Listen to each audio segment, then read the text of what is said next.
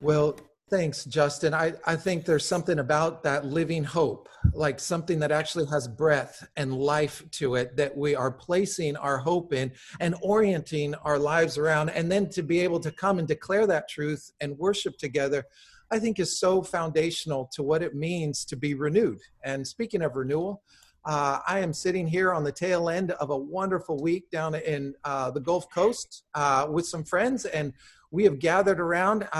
The Sundays and the Bosworths are here, and you can see what we're doing. And we are finishing up our week together and heading back. And the thing I want to talk about today, because we've been going through this series in the book of Psalms, and part of the idea of renewal, it's contrasted with work, which seems to occupy the majority of our lives. And so when we start talking about work, there's a lot of ways to talk about it, but they're often not very positive. In fact, we use phrases like, oh man, it's starting to feel like work, as if work is entirely unenjoyable and something to not actually be appreciated. Or, find something you love doing and you'll never work a day in your life. Again, the idea is work is somehow bad and leisure is somehow better or good. Or you can see the bumper sticker that would say, oh, worst day of fishing is better than the best day of work. But it's the idea that effort is somehow to be minimized or maybe even avoided. Well, work is something that is more than supposed to be tolerated. I think since work is a major component of our life and it's unavoidable,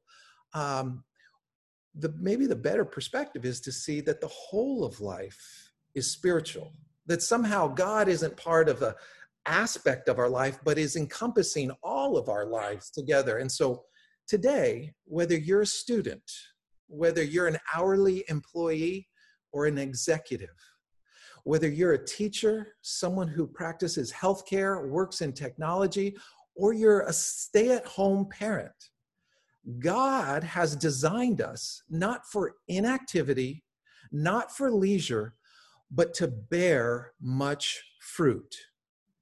So if you want substance in life, if you want meaning in life, if you want purpose in life, we need to orient our lives around bearing much fruit. And that is a greater proposition than simply ambition or accomplishment or goal setting. There is a way to bear fruit that I want to unpack out of this passage that I think will make a huge difference in our lives. And so, in fact, humanity's original calling, if you go back to the beginning in Genesis, the idea was our original calling was to be at work. Adam starts by naming the animals, and he tends to the garden. That's called science and agriculture. He's told to subdue the earth. That's called politics. There needs to be a way society gets organized and governed. All of us are entrusted with what I would consider holy work. Now, Monday morning might not feel entirely holy to you, but think about this. Parents, you're entrusted with the lives of young children. Citizens are entrusted with voting. Businesses are entrusted with ventures to provide goods and services at a fair price. If you're entrusted with sort of medicine, you're to deliver health to sick and injured, or to create art, discoveries in science. My point is this: our work is actually an act of worship. So when you show up to work tomorrow, work this week, I want you to think about it as if now you're beginning to walk on holy ground, like you're entering a worship service. Let me give you some examples of people who I think have really made a difference. You might be familiar with a couple of these. I've referenced some friends that I've just been impacted by. Years ago, I was talking to my friend Kenny. Kenny was working for an international manufacturing company. They had basically large manufacturing plants in South America. And he was working for them, and he would go on site and he would see the conditions they were working in. He was really active in his church, a large church in Florida. And he started to sense this calling, if you will, to serve God in a ministry capacity. So he resigned his job at this clothing manufacturer to go work as a youth pastor of this really large church, except that he began to realize that he got pulled out of this world and a different kind of ministry, and he started working with kids. It wasn't bad, but his eyes began to be open about maybe the missed opportunity, that he was a chance to maybe advocate for better working conditions. He was a chance to advocate for better wage increases for migrant poor. Well, he moved to San Francisco and he started a small business, a hardwood flooring business. And what he started doing, living in San Francisco with 3 kids on about $35,000 a year, he was now being invited into people's homes. And he saw people who were inviting them into his home as not dollar signs, but people with whom God had invited him to bless. He simply woke up to the reality that God is the source of every good and perfect gift. So the people that need my care, my services, are those in whom I'm entrusted to bless. And then he started hiring workers, second chance workers who came out of maybe a conviction or maybe had a drug addiction. And he looked at this as people to reform and disciple in the way of Jesus. This was his business model. But it took him working from an international manufacturer and taking advantage of poor labor, working in a church, to becoming the businessman God had called him to be. I remember years ago talking to a friend, Jeremy, who had done really well in technology, but was really unfulfilled.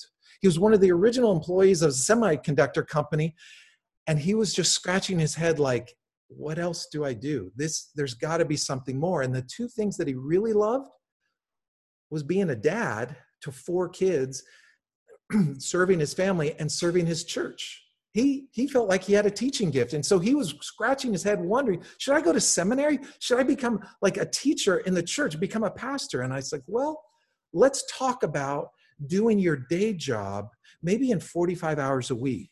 It's something that you're familiar with, you're good at, but maybe God's called you to serve there, but not derive your worth from there. And then we create these opportunities for you to do the things that you love and actually feel called to do. And so you define your worth outside of your workplace. You define your sense of value, significance, impact, not by what you do for work, but by who you are. And so he got really invested in coaching his kids and seeing that as a ministry. He got really involved in a teaching ministry in our families group, and he got really invested in drawing in other dads in a men's Bible study. I had another friend, Mike, who had started a company from scratch, and he ran it for about 12 years, only to sell it and make millions. And when I posed the question to him, I said, Mike, what are you going to do now? He says, I don't know. I just got to figure out what to do next so that I can use my gift of giving.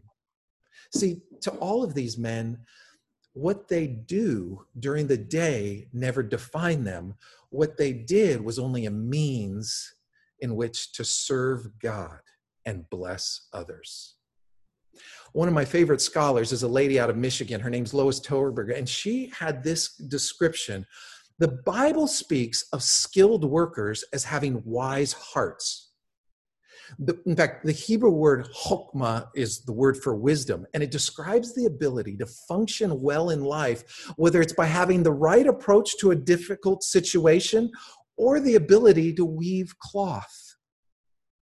Judaism is historically held manual labor in the highest regard. And as Westerners, we tend to think that God is only involved in, quote, spiritual activities. But when we learn biblically, it's considered the wisdom to do our jobs really well. So work can either be good or bad. An area where our flaws or our lack of fulfillment are magnified, or where our faith matures. I don't know what your day job is right now, but 2 realities exist. It can bring out sort of our flaws and our warts, or it can be a chance to leverage our faith for the benefit of others and the glory of God.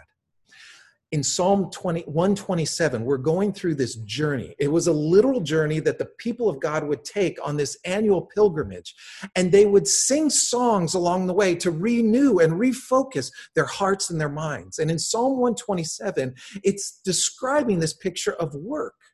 And it explains both the right way and the wrong way to go about work. Listen to how he says it. This is Eugene Peterson's translation of the Message. It's in your chat section if you want to follow along. But he says, if God doesn't build the house, the builders only build shacks. The New International Version would say, the laborers are in vain. If God doesn't guard the city, the night watchman might as well nap. It's useless to rise early and to go to bed late and work your fingers to the bone. Don't you know that he enjoys giving rest to those whom he loves? See, the premise of this psalm is that God, in fact, works and wants to use our labor to work out our salvation in the midst of a broken creation. And as we seek meaning and impact just in our lives, it helps to consider that there's so much more in life than simply what we do.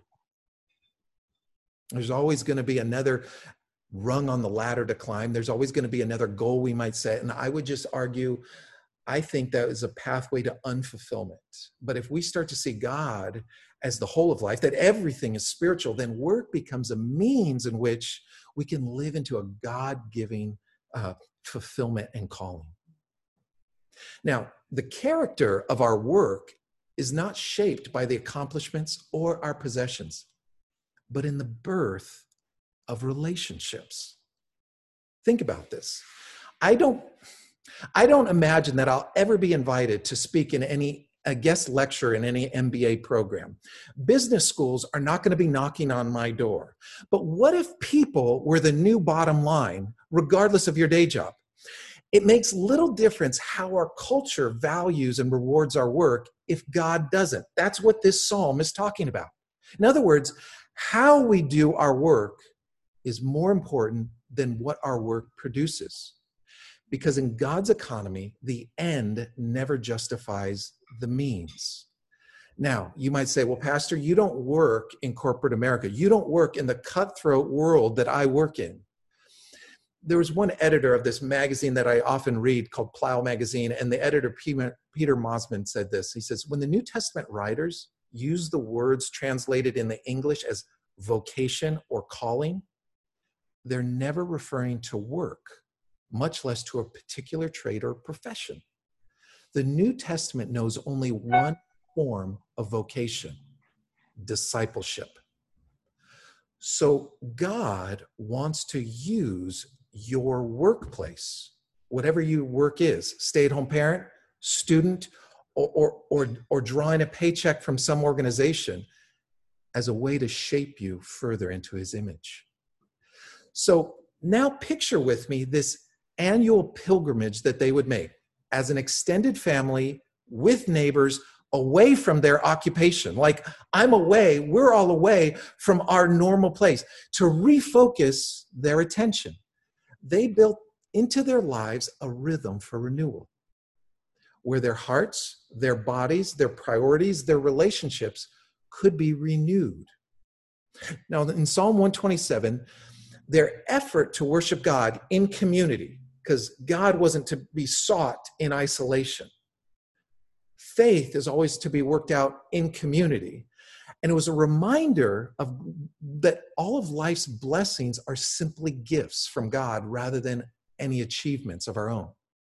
Look how it describes the return on investment. Verses 3 through 5 say it this way. And this is as a point of illustration that if God doesn't build the house, our labors are in vain. He uses the point of children to illustrate what he's talking about. Don't you see that children are God's best gift? The fruit of the womb is the generous legacy. Like a warrior's fistful of arrows are the children of a vigorous youth. Oh, how blessed are you, parents, with your quivers full of children. Your enemies don't stand a chance against you. You'll sweep them right off their doorstep. The NIV would describe it this way in saying that no one would have a case against you in the courts. As they entered the city, those were where often the courts were held for public judicial acts. Listen to how he describes. He grants sleep. In other words, a good harvest, and they're speaking to an agricultural society, is not the achievement of long hours and hard work, but it's the result of God's blessing. Wait, but I worked hard. It was the sweat off my brow. I tilled the soil. I know, but who gave you the strength to do that? Verse 3 talks about sons, talks about children. Children too are a gift, not the mere product of masculinity and fertility. Heritage emphasis is on the gift rather than on the possession. Notice how God illustrates the source of our work with children. What do we actually literally achieve or get, sons and daughters? No offense to birthing moms, but not much. There's very little effort extended in having or conceiving a child. We know how to conceive, but it's only through God's Spirit that we get life. The entire miracle of procreation, of reproduction, requires simply our participation, but it's hardly work. The point here to understand is that God is the source of life, including our work, even when it's our skill and our effort. Unless the Lord builds the house, our labors are in vain. But he always, always, always invites us to participation. And again, this is what's to shape us further into the image of God. Now, to a Christian, what we need to see is bringing benefit to people should be at the center of our work. As we invest in people, keep in mind, we're not schmoozing clients. We're not schmoozing teachers so that they'll like or give our kids special treatment. We're not trying to schmooze customers to make our lives better in some way.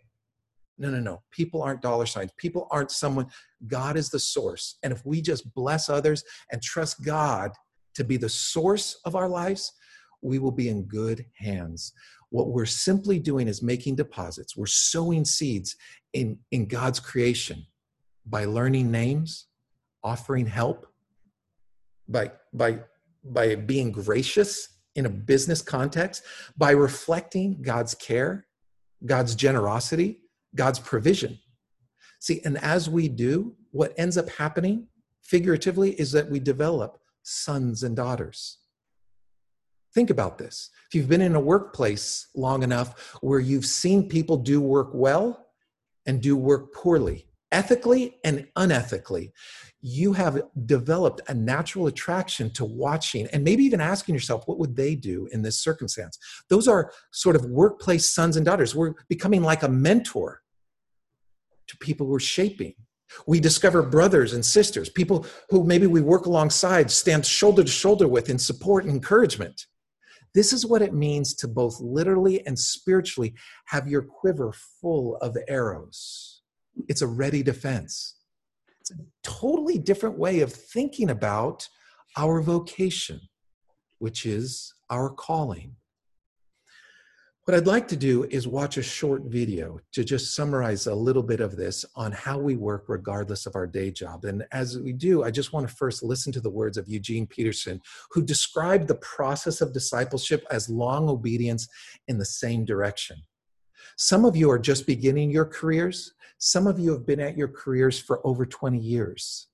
But listen to these words of Eugene Peterson, and then we'll watch the video. But he says, the work of God is defined and described in the pages of Scripture. We have models of creation. What are you creating in your job? We have acts of redemption. What are you working to redeem in your workplace? We have examples of help and compassion, standards of comfort and salvation. One of the reasons that Christians read Scripture repeatedly and carefully is to find out how God works in Jesus Christ so that we can work in the name of Jesus Christ. What is your work really about?